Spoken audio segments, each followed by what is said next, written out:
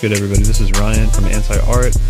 This is going to be a kind of raw, unedited episode, kind of on a crunch for time here. Every time, me and Troy record this podcast, usually Monday, Tuesday, sometimes Wednesday if we're really desperate, and we drop it Thursday. But this week, we've just both been really busy. I started working a full-time job again just to get some extra cash. Because, the summer was very fun. I was happy to, roll around the country, taking pictures and doing this and that. But that shit cost money. I needed to replenish my bank account. I'm also looking to move out and, explore this music shit a little bit more. So I needed some money to do that. So as a consequence, I've been kind of busy. The page has been, falling to the wayside just a little bit. I've been working hard to make sure to get these reviews out and all that kind of stuff. But, anyway. Haven't really been able to record anything this week. On top of that, Troy's not feeling very good. We were supposed to go to the A2B2 show tomorrow, go see Arca, Carico Benito, dude from Death Grips, all that shit. And it's going to be really fun. But Troy can't make it. He said he might have COVID potentially. So crossing my fingers that he doesn't have the vid. But, I'm going to go anyway. But this has just been kind of a random sequence of events that's led us basically to not record an episode.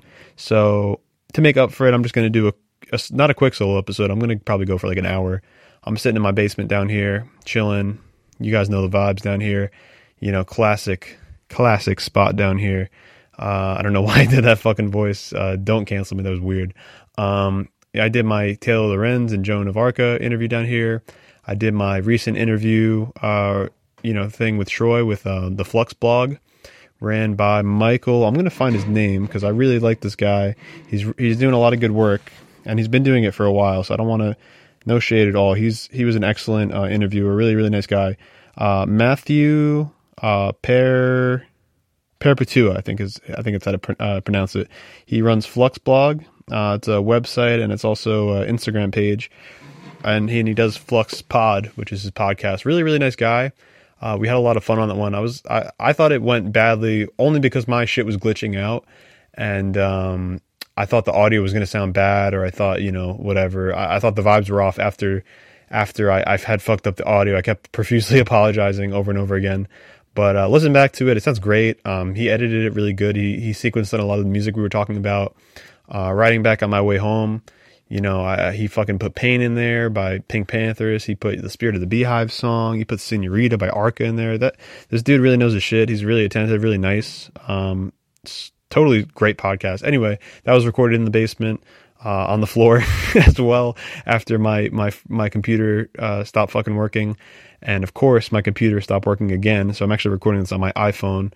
Thank God I have, a Shure audio microphone that it plugs into the phone. Shure, the MV51. This is a paid advertisement. Great fucking microphone. Great microphone. If somebody ever asks you if you want a Shure microphone, you know what you should say? You should say Shure because it's great. You should say yes, Shure.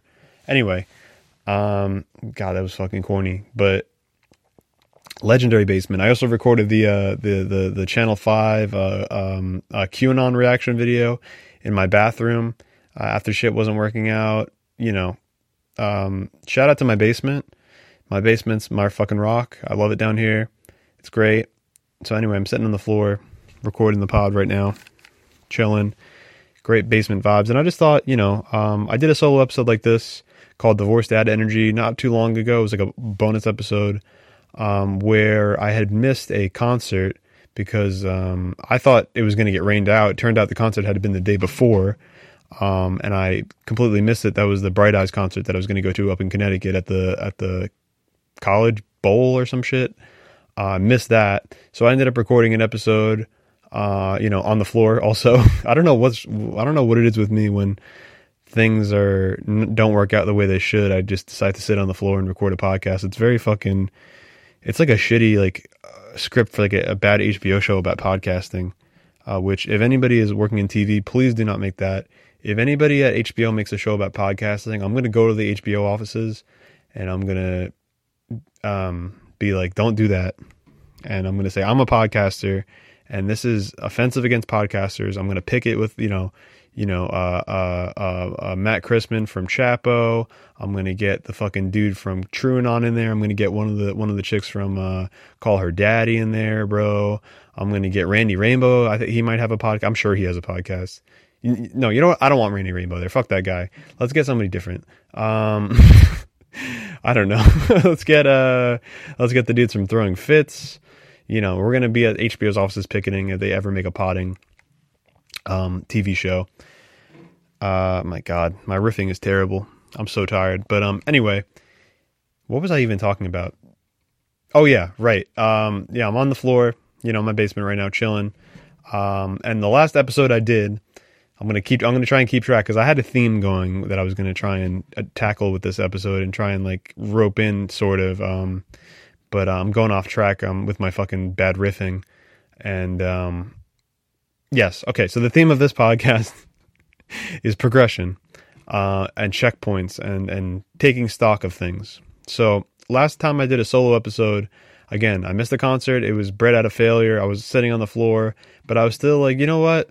And I was kind of at a point in my life where, I was going through some heartbreak and that kind of stuff and whatever. I don't want to get into my personal life too much, but things were kind of shitty. But the one thing that I kept mentioning in my life that I was really guiding me was this page. And one of the things that's continued to keep my creative interest going and continue to let me have hope for the future that I don't always have to just do what I went to college for. Because what I went to college for has nothing to do with music.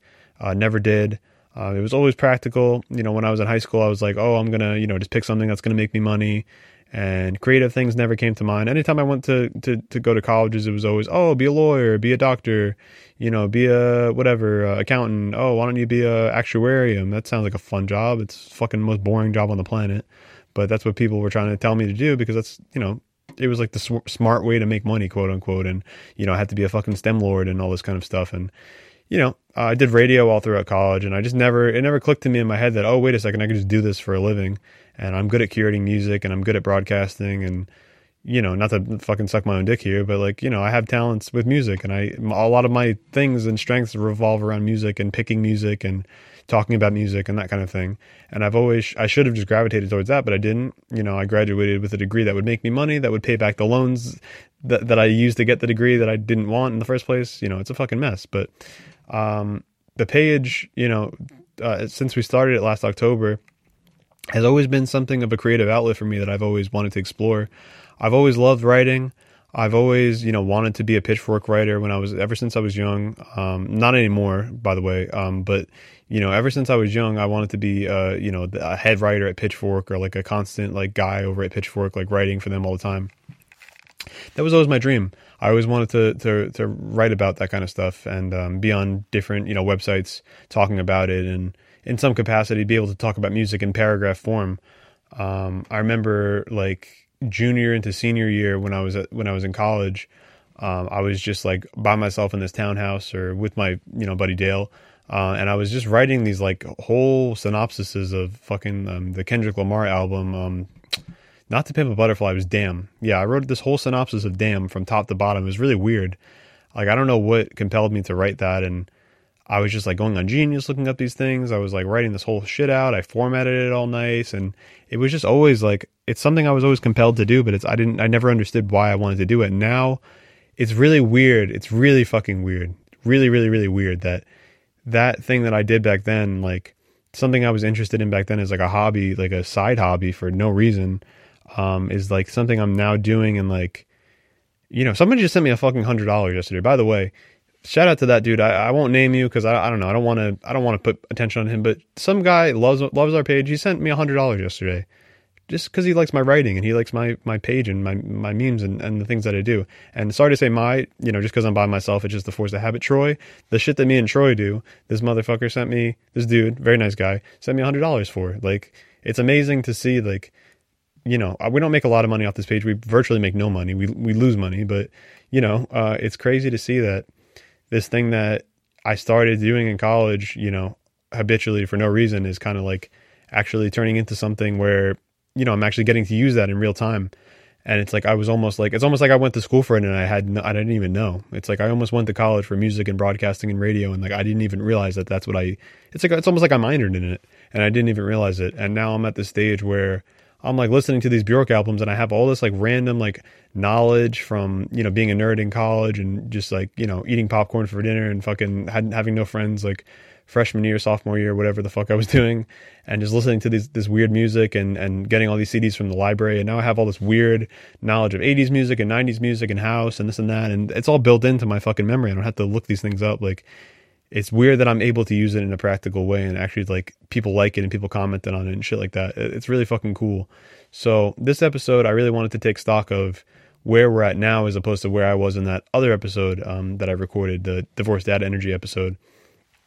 And that episode, it was all about looking forward to the future again and the things that we were going to be doing. And I don't remember the exact specifics, but I think I was on the way to Atlanta. I was going to go to Atlanta to go see Kanye and with my friend Mike. Shout out Mike. And that was a really pivotal moment for the page, honestly. Going down there, it was almost like we went through a fucking portal because me and my buddy Mike stayed up all fucking night on the way there, listening to Kanye albums. We get there, you know what I mean? We go to sleep. We're about to get into an Uber to fucking, we're about to get into an Uber to go to, this famous wings place, that our other buddy said it was good. And it was way far away from the stadium. And I don't know why he picked that one specifically, but I didn't want to I just met these guys. I didn't want to challenge them too much, but I was like, hey guys, I actually found a JR Crickets, it's actually called JR Crickets, that's closer to the stadium. Why don't we go to that one? They're like, oh, I don't know, whatever. I was just sometimes like when there's practical things that need to be done, like things are closer, I like to override people's opinions. It's kind of a bad habit of mine, but sometimes it works out. And in this case, it did work out. So we ended up going to JR Crickets. We just woke up from a fucking nap. We're up from a nap. We're all like got dressed. We showered. We get in this Uber. We go to JR Crickets. There's a little bit of traffic on the way there. It's like everything worked out perfectly to where we pull up to the venue, to the restaurant rather, and motherfucking Lil Baby is standing outside. Could you believe that? Lil motherfucking Baby is standing outside, just chilling. Just fucking chilling. We go up to him. He's so nice. He's asking us about our shit. If this was now, I would have given him an anti-art shirt off my back. I would have told him, hey man, this is my page. Please follow it. I love you. Like, hell yeah. But at the time I was like scared shitless. I'm like, holy shit. Like, Lil Baby is in front of me, bro. This is a man who's headlining like stadiums, who's like, he had one of the biggest selling albums of 2020 in My Turn. You know what I mean? Like, huge fucking artist. And ever since then, I don't know. Our page has been ascending upwards. It's crazy. I got really good coverage at that Kanye concert. We got some of the most liked and most viewed posts like of all time on our page from that.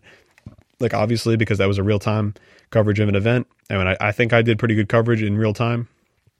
But on the way back from a bar a couple days later, I was helping my buddy try and get back, and I was also drunk. And I go on my phone and I saw that Earth Eater was, one of my favorite artists, newer artists, singer-songwriters. I saw on her story she was recording music, and she usually stays up late and records, and nobody's around or whatever. So I was like, why don't I hit her up? You know what I mean? Like, why don't I just try it? Like, I have drunk confidence. I'd met Lil Baby. Like, I'm having a great fucking weekend.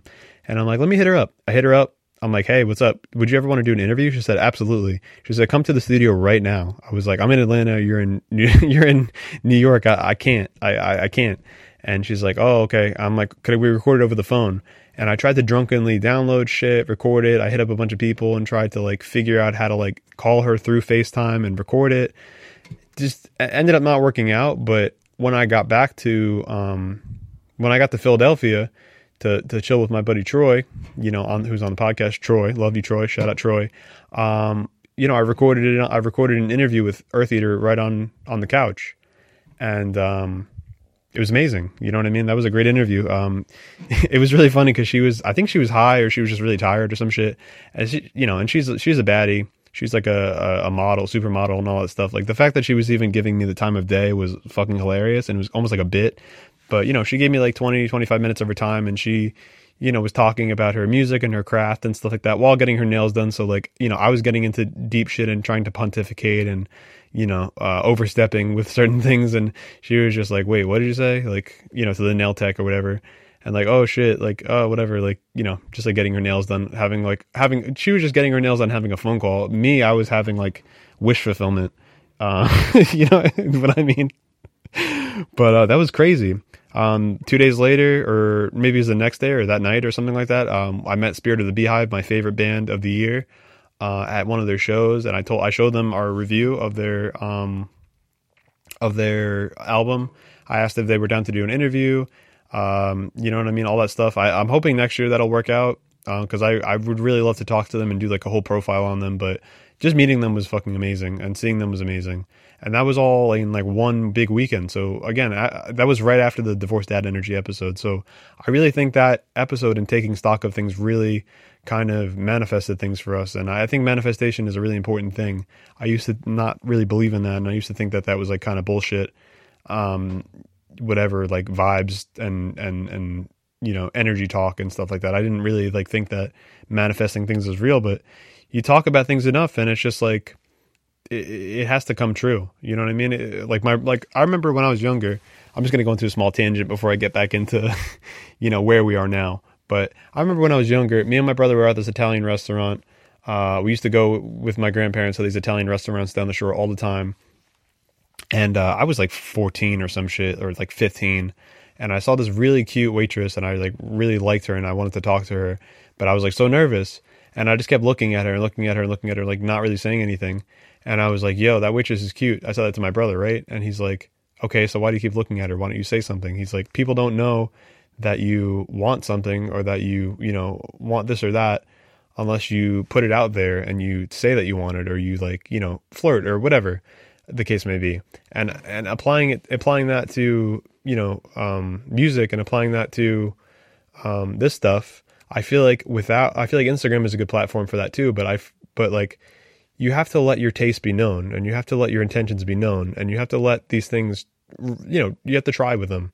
Some things are going to fail, and things have failed for me this year too. You know, I've had a lot of L's in my personal life, and a lot of L's in this music page shit, as well. But you know, you have to put things out there, because if you don't ask somebody for something, if you don't, you know, say that you want something, or you don't, you know, just put it out there, there's zero chance that you're going to get it. And, you know, it's like the classic Wayne Gretzky, you know, quote, if you miss 100% of the shots that you don't take, it is true. Like, it is corny or whatever, but it is really true, because if you don't take the shot, you're not going to make it. You're going to get it's a 0% chance. So if you don't shoot your shot and you don't put your shit out there, people are not going to, you know, how can anybody fuck with something that doesn't exist, right? How can anybody interview somebody when you don't ask for an interview, when you don't put it out there? And I don't know, like, that's what this year, last year wasn't really about that. It's more just about reviewing stuff and making a year-end list and that kind of stuff. But, you know, this year it's been great. I mean, I'm just going to go over some fucking brags, because I think we deserve to brag, because it's honestly crazy the amount of things that we've done this year. You know, me, Troy, and Eve included, and also Ryan, I'm going to include in that too. Just like the things that we've been able to pull off, the people that we've been able to talk to, the situations that we've been able to get in, the concerts that we've been able to go to, because last year, like, you know, and actually the beginning of this year too, the pandemic was still, and it is still, you know, taking effect. And in America, we're very irresponsible, and we're opening things when we shouldn't, you know, but I digress. I thought that, you know, music festivals and concerts and that kind of stuff wouldn't open ever. I thought that we just have 2 or 3 more years of, like, you know, weird backlogged movies that, like, you know, are shelved, and, like, you know, the movie theaters were weird for a while. I don't know if you guys remember, it wasn't that long ago in the beginning of the year when they were just playing like fucking old movies, like at the movie theater, when they opened back up, because they would open movie theaters back up finally, but like there was nothing to play, because there was nothing being filmed, because you can't film because of fucking COVID. It was ridiculous. And like throughout, I thought that, you know, there wouldn't be concerts again, there wouldn't be music festivals. I was totally in that space where, like, okay, I'm going to just work my job, and I'm going to come home, and I'm going to work on my music shit, like, and, you know, do my other personal stuff or whatever. But like in my head, I was never like, oh, like, we're going to do in-person interviews, like, anytime soon. Like, oh, we're going to do concert coverage anytime soon. That was all dreams. Those were all things where I was like, oh, I really want to do these things, but like, I don't know when we're going to be able to do them, because the pandemic is still happening. So like, over this year, it's just been crazy the amount of stuff that we've been able to pull off in person, on Zoom too. I mean, to a degree, like, we could have done that during the pandemic, but these things all you know, all happened this year because we tried and we shot our shot. And, you know, again, it was another tangent, another pandemic, you know, little tangent there, but, that I just went on. But, you know, it's true because a lot of these things were dreams. A lot of these things were, you know, there was nights where I literally woke up, crying because I couldn't go to fucking concerts, music festivals, do things again. I was getting really sad and really fucking depressed and tired that like my whole shit would just be writing online and I wouldn't be able to go to the concerts and like film videos and stuff. But you know, I'm going to start it off, with my interview with Chavo, or, our interview with Chavo rather, times 2. Interviewing Chavo was a fucking trip, literally, more ways than one. At my buddy John's house, me, John, Troy, and, fucking James, shout out James. We all interviewed, you know, one of my favorite rappers at the time, and still, you know, I still love Chavo. He's great.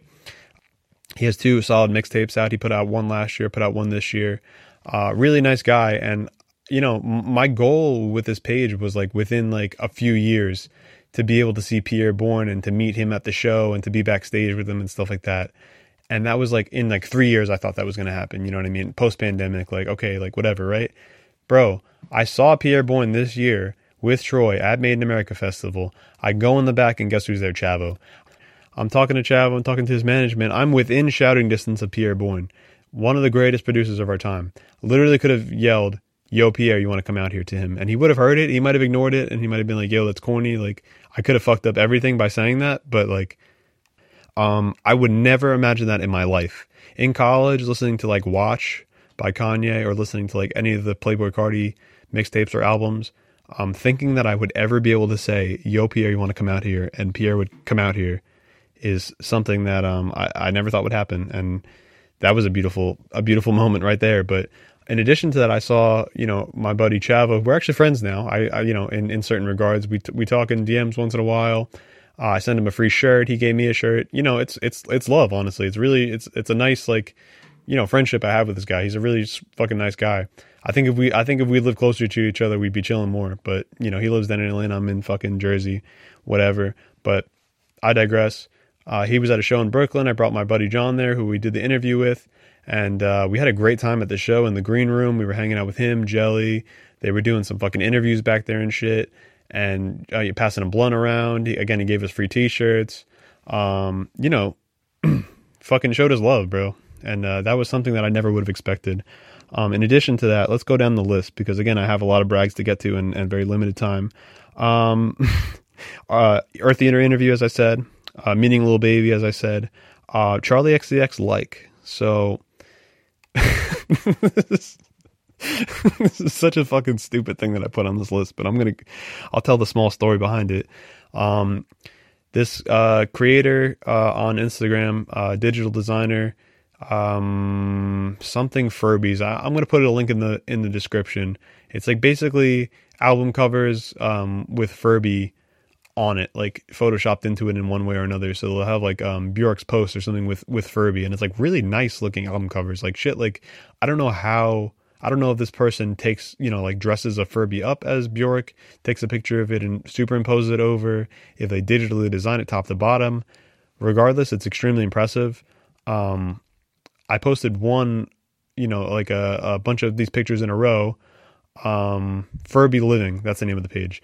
It was like FK Twigs, you know, Arca, you know, whatever, Bjork, you know, back to back. And then one of them was Charlie XCX's album cover of Pop 2, with her as a Furby. And it got a lot of likes. It was like a filler post. It's one of the things that we call a filler post on our page. You know, if you guys are listening to this podcast, you guys are like the cream of the crop of our fan base. I'll let you guys know the fucking deal. You know, this page is built on filler posts. I mean, let's keep it real. Memes, you know, simp posts, pictures of artists, that kind of stuff. You know, I do a lot of writing, and Troy does a lot of writing, and you know, there's a lot of things that we have to do to keep the page substantive and to actually keep it like as like a digital magazine or whatever. But in between that, there's some filler, and the Furby post was definitely a filler. And you know, but sometimes that's where we get some of our greatest interactions, because again, you got the Charlie XCX like. On top of that, yesterday I did the two guys, you know, the one guy looking out the window on the bus, crying and the other guy looking out the window on the bus, like smiling and looking optimistic meme. I went on remove.bg, great website, by the way. It's a great website to make memes and album covers, put you onto some game. Did that, superimpose that over, crop that out, superimpose those two guys, and cut the happy guy out and just put two sad guys on top of the two Arca album covers, Kick 2, Kick 3. It's almost at the level of, I think it's almost our most liked post. It's our second most liked post, and Arca reposted it. And that was really, really pivotal and important for me because this week has just been Arca simp fucking back to back to back. Like, it's almost like it's so unnecessary, the amount of Arca posting that I've done. Like, okay, I could have just reviewed the Kick albums, could have just done that, could have posted a couple memes here and there. But bro, it's just every single day I'm just posting pictures of Arca, reblogging pictures of Arca, asking people what they think about Arca. People are just like, yo, this is too much Arca. And I'm just like, no, it's not.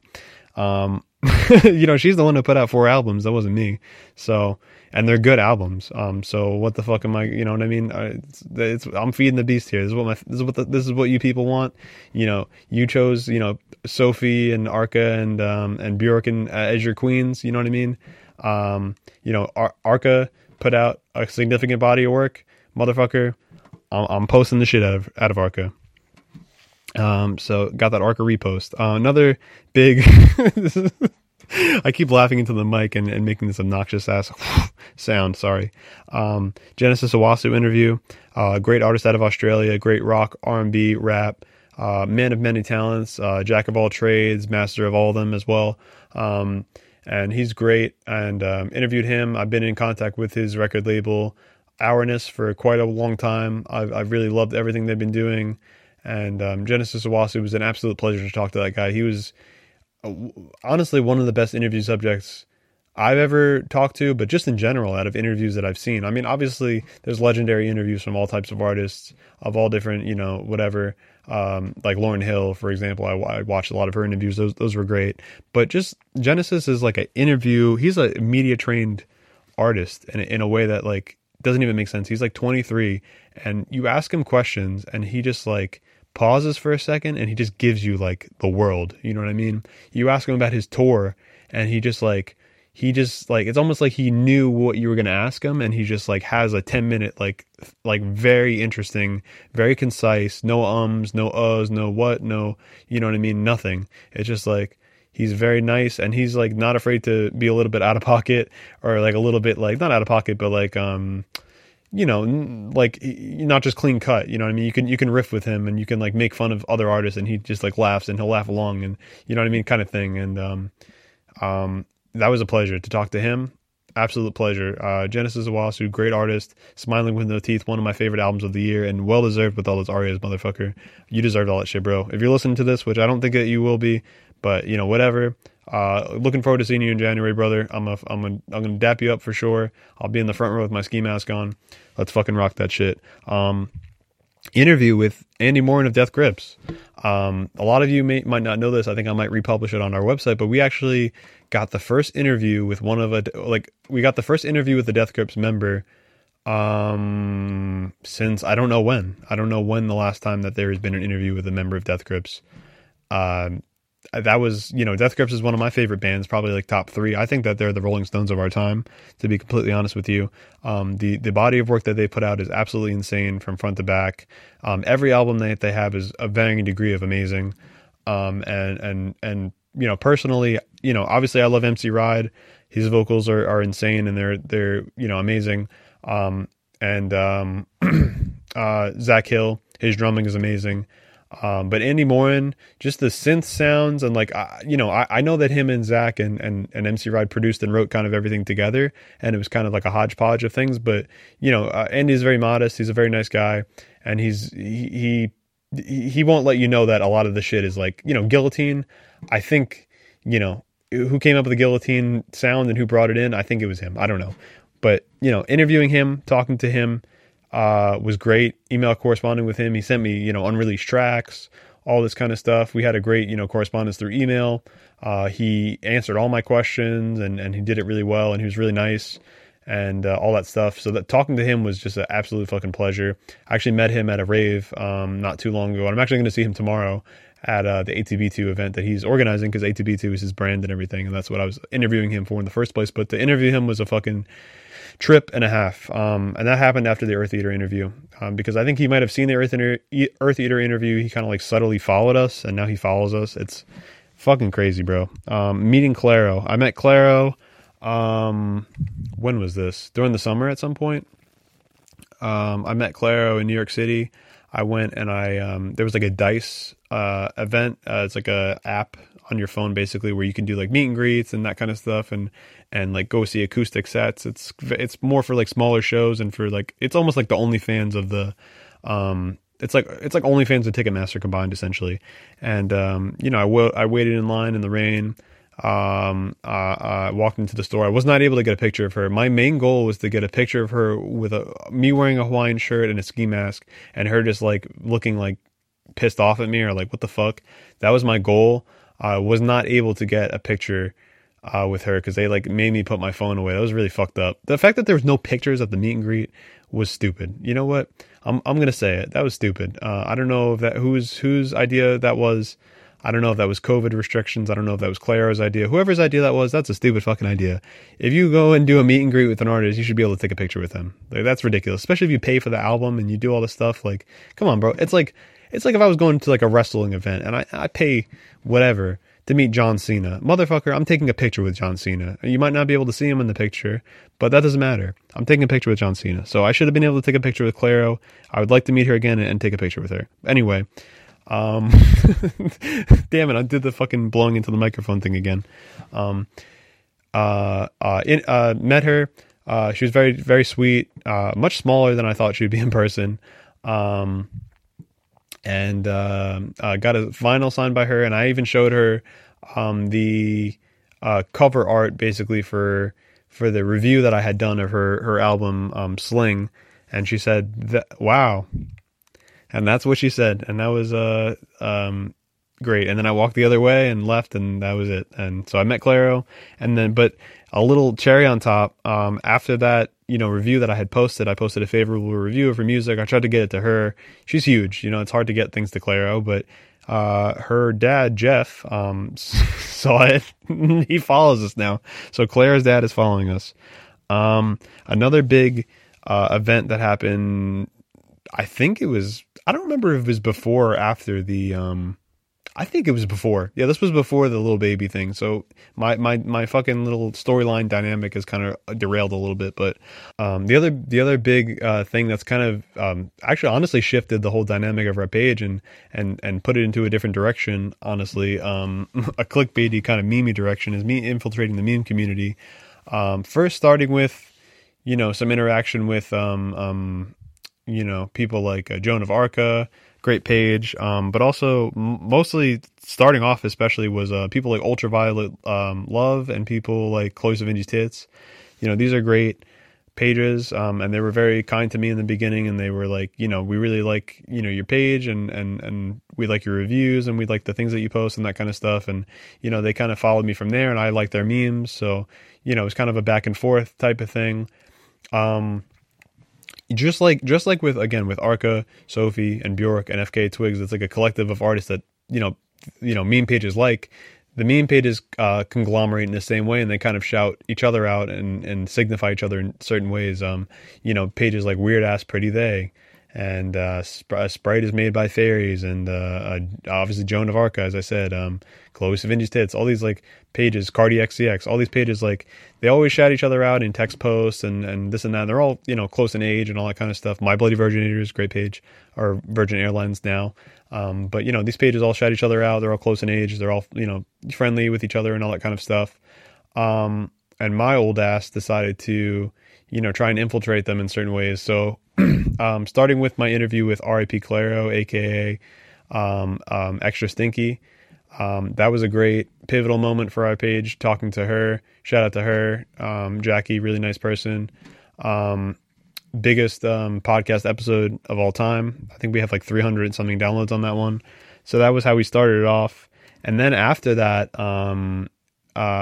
came the weird recognition of the meme community, and by Courtney Love of all people, for some reason, Courtney Love really decided that all these like Gen Z meme pages, quote unquote, really like embodied like the spirit of like punk or something in modern days. I don't really understand what she was doing, but I don't know. They all latched onto it because I think they were honestly just like making fun of her, because it's just like, oh my God, meme mommy and fucking shit like that. Like just like making fun of her.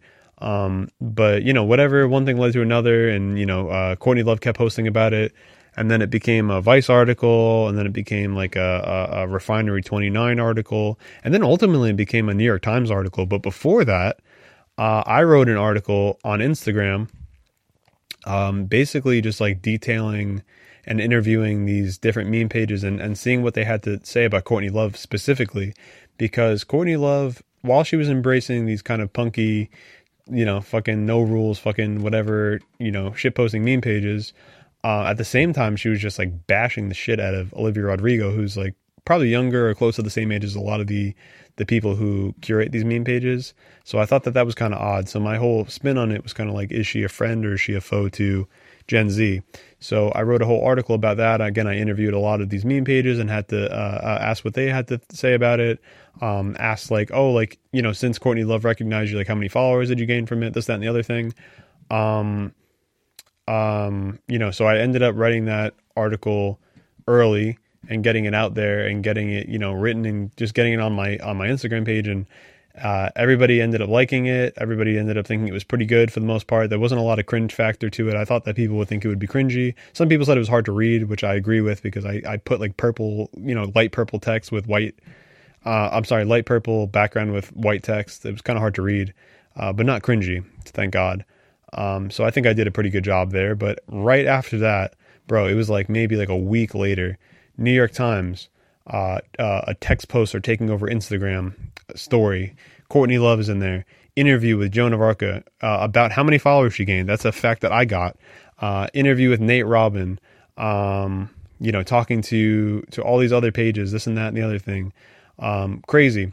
So in the beginning, I was like, oh, this person must have saw, like I had like an ego trip. I was like, oh, this, you know, this person from the New York Times must have saw my post and, you know, oh, must have like found it and like is just like doing it without crediting me or something. I don't know. I was just being like fucking stupid, not realizing that like it's literally impossible to find the type of posts that we do, because like how the fuck is somebody supposed to find that? And on top of that, she must have been writing that article for like a month. So, professional fucking writer, you know, literally a New York Times reporter. But, you know, rather than be spiteful and be stupid and be like, oh, you're copying me, like you need to give me credit or some fucking nonsense, I was like, hey, reached out to her. Taylor Lorenz, by the way, is the name of the person who wrote the article. And I said, hey, Taylor, my name is Ryan. I wrote this, you know, article on Gen Z meme pages. I thought that I would share it with you. We wrote, you know, similar things in our articles, this and that and the other thing, and I think that you would really enjoy it. And she did really enjoy it, to the point where she followed us. She shared every single slide from the article. On top of that, you know, she sent me her personal phone number and said, hey, if you ever like want to talk, if you ever want to this and that, like let me know. I was like, oh shit, okay, cool. Or maybe it's like her New York Times phone, I don't know, whatever. But I have her fucking phone number in my phone right now. That happened within an hour of me asking her. And then we did a podcast together, with Joan of Arc, one of my favorite meme pages of the year. Really nice person. Again, a lot of the people who run these meme pages are super sweet, super nice. Just want to talk about music and just want to talk about whatever. But I digress. Again, my infiltration into the meme page community kept going with that. That was really big for us. Talking to Taylor and again, you know, I talk to her periodically, even like once in a while I'll send her like, you know, some scoop or some this or that. And I hope to meet her one day in person. I would love to do an interview with her in person and you know, maybe get a profile from her. I don't know. Just putting it out there. Again, manifestation. Anyway. And I did last thing I want to say about the meme community. I did a whole big post about, I think it was like Memechella or something. Again, I'm too old to be the one who's curating all this stuff, but fuck it, whatever. I got songs and I got little descriptions from each meme page, and I was able to compile this big fucking monster playlist of Memechella, like this fake meme music festival with all these like meme kind of bands along with them. So that was my infiltration of the meme community. I think we have some mutual respect at this point. Some of them like me, some of them don't like me, whatever. Rebecca Jennings pod. So Rebecca Jennings is a lot of these things, a common theme of this podcast, this specific episode, is that chain of events and linking things together, and this from that to, this leads to that, A leads to B, and it's like, it's like in, have you ever played Star Fox 64? If you go through all the rings on the first level, you can go to the right instead of going to the left. And a lot of, moments this year are going through the rings. You know what I mean? We do something so perfectly in a way that we don't, quite understand at the time. And then all of a sudden it throws us in a different direction. And now we have like 200 followers that like follow us. And all of a sudden, and Rebecca Jennings was, one of the people who had followed us after Taylor Lorenz posted, that, Gen Z meme article that we had written. And she was one of the people who followed us that I remember seeing, who was like a blue check. And I was like, holy shit, there's blue check people following us. What the fuck? I'm like, this is crazy. So once I saw that she was following us, I had seen her, stories once in a while. I looked at a couple of her articles and I was like, oh, this seems interesting. And after a while, I don't know, like, I think it was another week where like Troy like wasn't able to pod with me. I didn't want to do a solo episode, so I'm like, hey, let me reach out to her because she has really interesting articles. Let me see what she wrote about recently. I saw that she wrote about OnlyFans. As somebody who goes on Pornhub once in a while, I decided that it would be an interesting interview somebody who has done a lot of research into porn and has done a lot of research into OnlyFans, that kind of thing. I thought that would be an interesting conversation, which it was. So that podcast was really good. Again, she's like a senior writer at Vox, not to brag. But yeah, that was a really good moment for our page too. And that was honestly, the Genesis Owasu interview was really good. But listening back, Genesis was a better subject than I was an interviewer, in my opinion. I was kind of flustered and I was kind of like starstruck. But with Rebecca, I was familiar with her work, but she's not like a star in my head. Like a lot of people, I'm sure there's people that read her articles that are like, oh my God, if I ever talked to her, I would fucking die, like whatever. But I just saw her as like, oh, like, we're mutuals. She obviously writes her Vox. Obviously she's like a media person and she does really cool shit. I like her articles. I just want to talk to her. So we talked and it was a more comfortable conversation, I'd say. And, I got really analytical with it and really passionate about the things that we were talking about. And we actually like dove into some really interesting things. I was using a lot of big words, which I don't usually like to do. I usually get scared to use big words, but, I was using a lot of big words. And it was a good podcast. Really good one. Very organized, very like, we did it, boom, like an hour. And, that was a good one. I'm really proud of that one. That was probably my favorite interview that I've ever done. As far as just like the questions that I asked, the answers that I got, and the conciseness of it. Like I would use that as my demo tape to, if I was ever like, trying to apply to Vice or try to apply to Pitchfork, try to apply to like NBC or some shit, I would send that to them and I'd be like, yo, listen to this. Like, I'm a good interviewer. Gen Z meme article did that. Oh, the Azealia Banks back and forth. That's a classic one. I've talked about this at length. I'm not going to go into it too in depth again. But Azealia Banks is kind of a terrible person, and I'll tell you why. Because again, Azealia Banks back in the day, she wrote 212. She wasn't very controversial back then. A couple years later, her career started to spiral. She just kept making all these awful decisions. Fighting Russell Crowe at his house. I think it was Russell Crowe, or maybe fighting Russell Crowe. Like breaking a wine glass over his hand. And then she did a song with Pharrell that kind of flopped, and then she just flat out just insulted Pharrell, which you don't do because Pharrell is like, number one, an amazing producer. Number two, you insult him, you're going to lose all these other connections. So she just kept putting her foot in her mouth and just absolutely just fumbling bags after bag after bag after bag. And, she went after Julia Fox. She said that Julia Fox was a fucking junkie. Recently, she said that, she wanted to, I'm not even going to get into what she said about Arca. She's being transphobic as shit. But in the midst of all this, before the Arca thing, because I would have never even spoken to her or reached out to her if I had seen that. But I digress. I was in Chicago covering Pitchfork. I was in the subway, or the CTA rather, and I was, whatever, drunk. by myself, hanging out on the way back from the bar. And I saw that, she had posted something about how she wanted like somebody who understood her to come and like, do unreleased tracks or listen to unreleased tracks and do like press. And, that's literally like, I've done that for artists before. So I was like, perfect fit. And I'm like, I'm an Instagram primarily person and you're pretty active on Instagram, but I'm like, wait a second. Like, you said a lot of problematic shit in the past. Like, let me try to reconcile with you. So I commented, I'm like, I would love to be that person for you, but I want to have just a civil conversation about like some of the things that you've talked about, and I kind of want to just flatten that out before before you send me tracks, because I don't want to be listening to your hip house music and in the back of my head like, oh, remember when you called Zayn like a dirty refugee back in like 2012? I didn't want to have that in the back of my head sitting in the studio with her. That would make me very uncomfortable. Some people it doesn't, and I see a lot of people on social media hanging out with Azealia Banks and just people that purport to support, people from other countries or even, people of other sexualities. And they'll hang out with her in the studio and they'll be buddy with her and just ignore all the fucking things that she says. Again, I digress. So I challenged her and ended up with one of the best memes of the year, in my opinion, where Azealia Banks basically answered me back and said, hey, you fucking bird brain social media pussy, like go get a job or whatever. And that was really funny. So fuck Azealia Banks. I'll never work with her. She's an awful person. I hope I don't know. I don't like you. Potting with Chris Wade. It's another,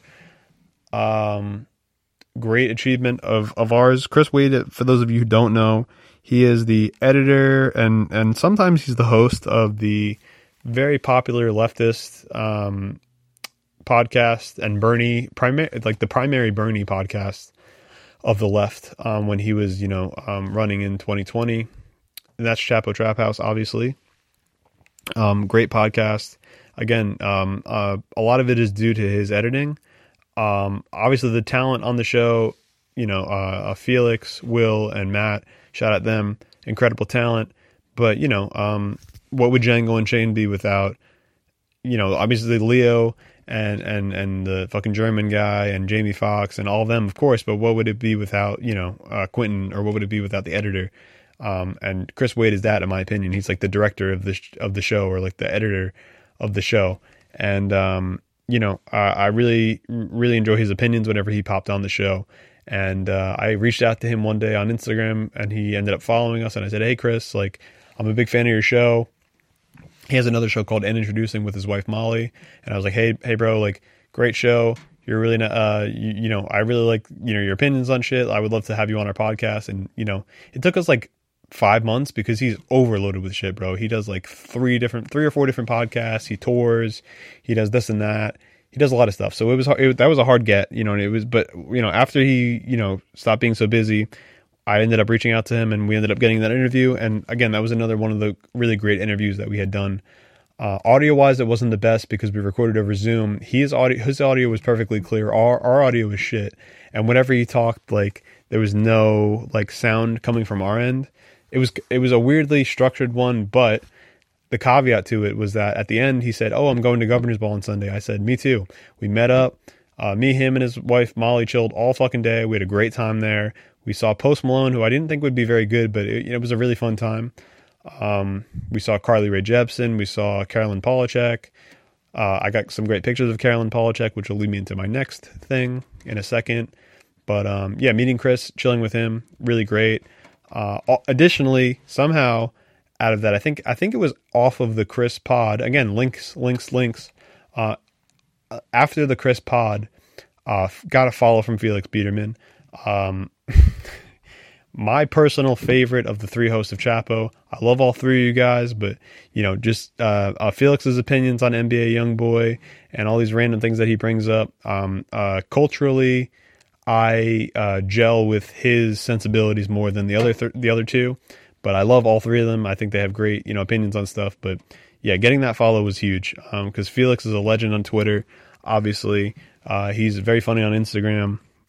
So getting that, and also talking to him a bunch of times. I talk to him whenever things pop up in the news. I'm like this up with the baby. Me and him had like a back and forth in DMs a bunch of times, about the baby. about all these. I think last week, 3-6 Mafia and a Bone Thugs and Harmony had a fist fight at their versus battle, and I sent him the video. I'm like, yo, this is crazy, right? And he's like, yeah, it's crazy. Just like shit like that. And it's crazy to have that follow. These are, again, this is really sad, but like whenever I post something like very controversial and I start to lose like 80 followers, like the Taylor Swift shit, I always check these people and they stay, and I'm happy that they do. What's another big, this is another very light brag, but happy that have gotten it. Jack Wagner of the Yeah But Still podcast, that's my favorite podcast of all time. In college, sophomore year, or whenever they released it, probably junior year, and into when I was graduating, and into, during that summer when I was transitioning into my job. It was a tough summer. I had to do a lot of work to transition into my job, and every single day I would be listening to their pod, or every single week rather. And it was inspirational to me to listen to these guys continue to get bigger and interview bigger people. Talk to Lizzo when she was not like too big or anything, and now like, her career is huge. And, talking to Lizzo, and like talking to like Patty Harrison, who's just like kind of like a very funny like stand up. And now she's like in like a huge, indie comedy with like, Ed Helms and shit. And it's like, has like a 90 on Rotten Tomatoes or whatever. God damn, I keep hiccuping. Sorry. But yeah, they had a lot of great gets. And like, looking back, that podcast is very inspirational to me, because it's a podcast about hanging out with people and just basically treating guests and treating big celebrities like your friends. Like you might have Tyler, the Creator, on your podcast, but you're going to just sit him down on your couch. You're going to maybe smoke something, and you're going to talk to him about, his favorite movies. You're not going to be like, oh, like, do some promo for your album. You're going to be like, oh, like what, like, I don't know. Did you ever read Maxim magazine or something? Like whatever. I don't know what the fuck, like shit like that. They'll talk about on the podcast. So Jack Wagner is the editor, and he's like half of the, he's like, one of two mics on that podcast. And that podcast is, again, my favorite, very inspirational to me, very inspirational to my craft. The fact that he edits his own shit is also very inspirational. It's something that I do. So I consider myself like the Jack Wagner of the pod, and Troy is like the Brandon Wardell of the pod, of this pod. Yeah, like I think he did like a music video for Dylan Francis not too long ago, and I said, hey man, like great music video, and he gave a thumbs up or a handshake emoji in the DMs, and I was like, holy shit, really great to see that. And then another day, I think I had shouted him out, and he said, yo, thank you so much. And I was like, this is weird. I'm like, we're really at a point where I can just talk to these people freely in DMs and just be like, hey, like give them compliments, and they just like give me a thumbs up. They like the post, or they say like, oh, like, whatever. Like it even sometimes goes further than that I got to follow back, or they're like, oh, I actually like your shit too. We should do an interview. And, yeah, I guess the brag, it's not even really a brag. It's like just the DM response from him and the thumbs up back from him. Just like such a small thing, but really, again, fucking great podcast. And one of my favorite podcasts. So if I could ever get on Yeah But Still, this is my manifestation. I want to get on Yeah But Still. Want to be on there. Me and Troy, just fucking spitballing, talking about music, talking about whatever. Brandon, I know you love Charlie XCX, and I know you love Sophie. Would love to fucking tear it up about that shit. All that. I would love to riff about the Troops. All that. Putting that into the universe. Yeah But Still pod 2022 or 2023. Putting that into the universe. I want to wrap up the episode. We're at like 55 minutes or so. I think it should be a good time to wrap it up soon. Just want to go over some highs of the page, some things that happened this year that, are pretty significant to the page. They're not really brags. They're more like landmarks. The name Anti-Art actually came this year. January or February, I think it was January, is when we did the Chavo interview. Yeah, we did the interview with Chavo at John's house. Like I said, me, James, John, and Troy did that interview. And, Anti-Pitchfork was our old name, but we couldn't have that name anymore because, like, I don't know, it was working for us, but I didn't want to be like Diet Prada. I didn't want to be, I also didn't want to get copyright struck or anything. I didn't want people to think that we needed to rely on some other page or anything. So our page is called Anti-Art now, and came up with that that day, before the interview, we actually came up with that name and we made the logo. And then the next day I actually like formulated like a real like legit logo. And so the Anti-Art logo, the Anti-Art name came from that. The meeting of the minds of the Anti-Art Retreat is another big step for us. Me, Ryan, and Troy and Ebe had met in person, all, 4 people in one space for the first time in my apartment for my birthday. That was really fun. Did a couple of other retreats after that. Yeah, fuck, I'm tired. I'm gonna keep all this in. I think it's all part of the mood. Covering Pitchfork and Governor's Ball concerts and real life time events. That's a big landmark for me. I think I had mentioned that before, but going to the Pitchfork Music Festival. This is something that when I was in senior year of high school, me and my brother took the bus all the way out there to go and do. So to go and cover this event unprofessionally, because I was using like a camera, like a point and click camera, but it was like a really nice one, like an HD one, out there in Pitchfork, taking pictures. Again, like seeing someone like Phoebe Bridgers live and taking pictures of her, and seeing someone like Erykah Badu or like Black Midi or Yves Tumor was my favorite. Seeing these people live and taking pictures of them was really incredible. So to be able to be there, post pandemic, all that stuff was amazing. And I'm hoping that next time I'm there, I'm actually covering it as press and not as some motherfucker in the crowd. That's my main goal. My main goal is to blow up and act like I don't know nobody. What are some other landmarks? Let's see. Going on the Simping After Dark podcast, which got me into some hot water with one of my exes. If you're listening, fuck you. But anyway, that was great. The Flux blog podcast that I did, that was great. Recently, that was like a week ago. The adoption of the ski mask. So ski masks are something that is a big part of our page. We've been, rocking them since probably like the beginning of the year, like middle of the year. It's not something that we had last year. We were anonymous last year. We were just pretty much existent within the text post that we would review by. But after a while, we kind of realized like we had to have our persona out there and our faces out there in some regard, but we didn't want to show our faces. We didn't want to like totally restrict our faces.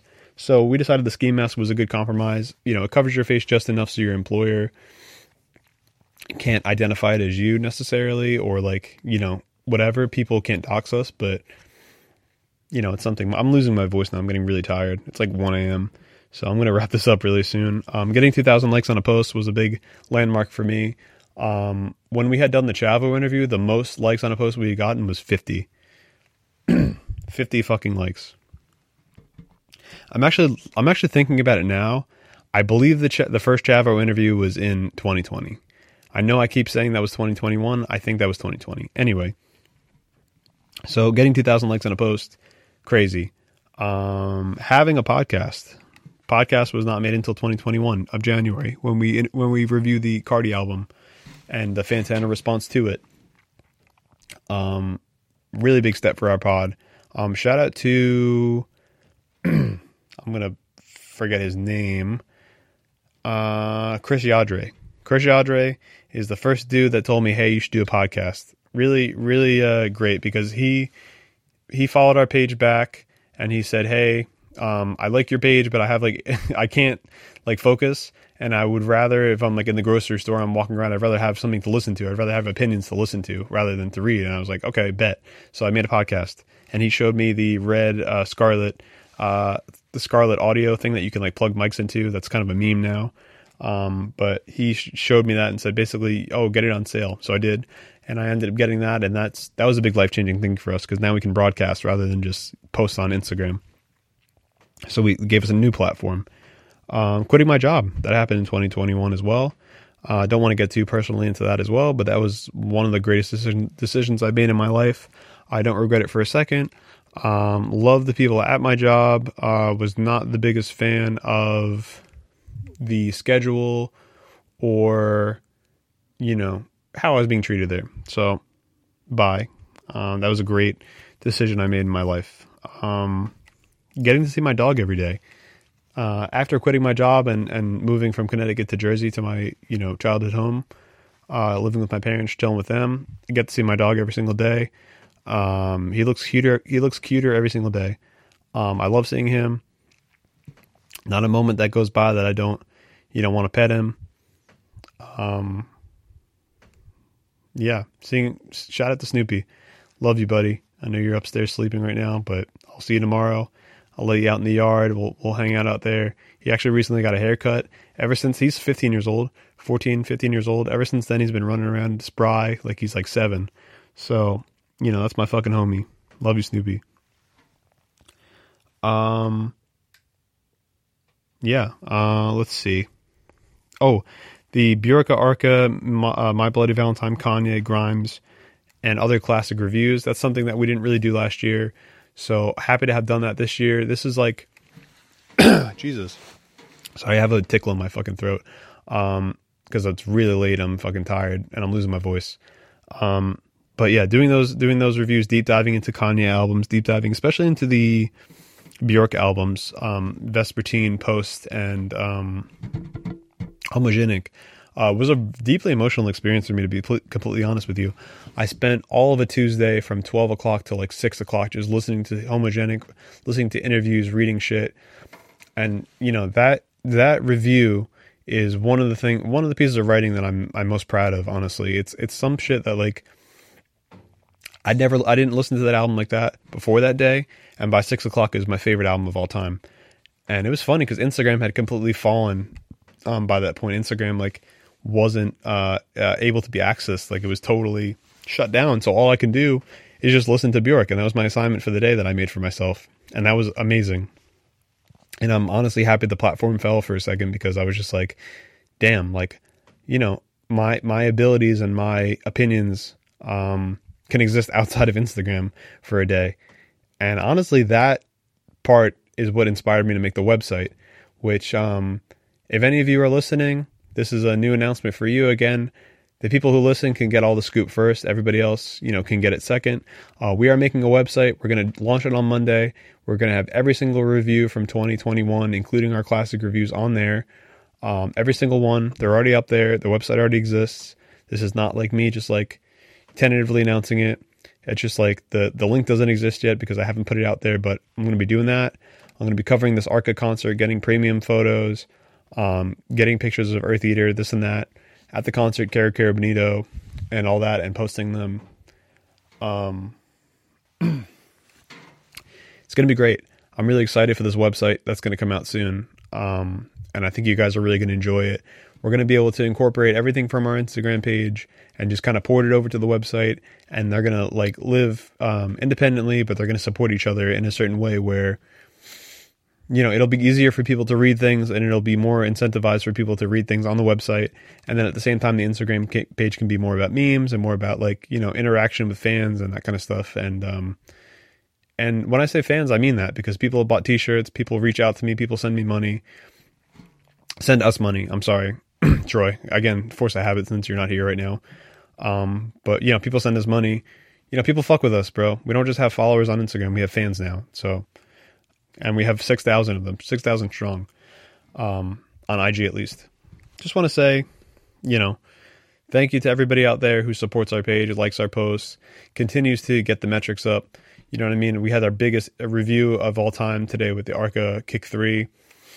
It's something that I made in like a couple hours. I examined that album for quite a long time, but I wrote it in like a couple hours, put it together in like, not that long of a time. But to see something like that, to see my reviewing style become more efficient and more quality, and still has the research component, but not taking like 8 days to write a fucking review, and it get the most likes, is like really points me in the right direction. It really means to me that we're reaching the right people, we're writing the right things, we're not writing too much, we're not going overboard, and we're not writing to avoid. You know what I mean? It's not like we're like reviewing an artist that nobody has heard of and getting pissed off because it only gets 40 likes. We still do that because I want to curate, and that's the most important part. I love those artists, but like at the same time, Arca is an artist that I love, and that's unique, and that's an anti-artist, and she falls into this category of person that, category of artist that I love so much. And like, I'm happy to see that one getting the most likes at the end of the year, because like out of the reviews at least,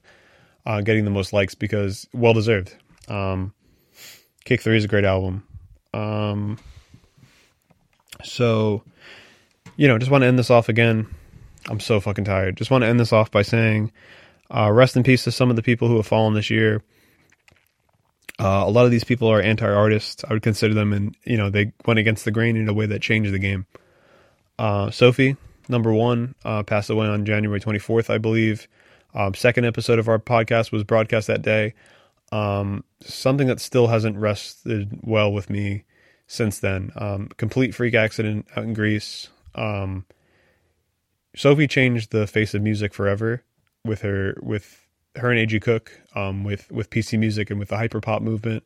It's changed pop in a way that, incrementally changed. And now you look at pop music and you look at these things and like literally Sophie's footprint is all over popular music in ways that like back when she was producing Lemonade, you would have never thought.